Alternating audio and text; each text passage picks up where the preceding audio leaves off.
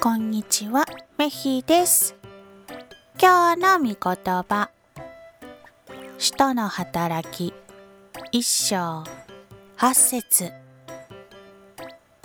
しかし、聖霊があなた方に下るとき、あなた方は大きな力を受け、エルサレムからユダヤ全土、そしてサマリヤから地の果てまで、私の死と復活を伝える証人となります。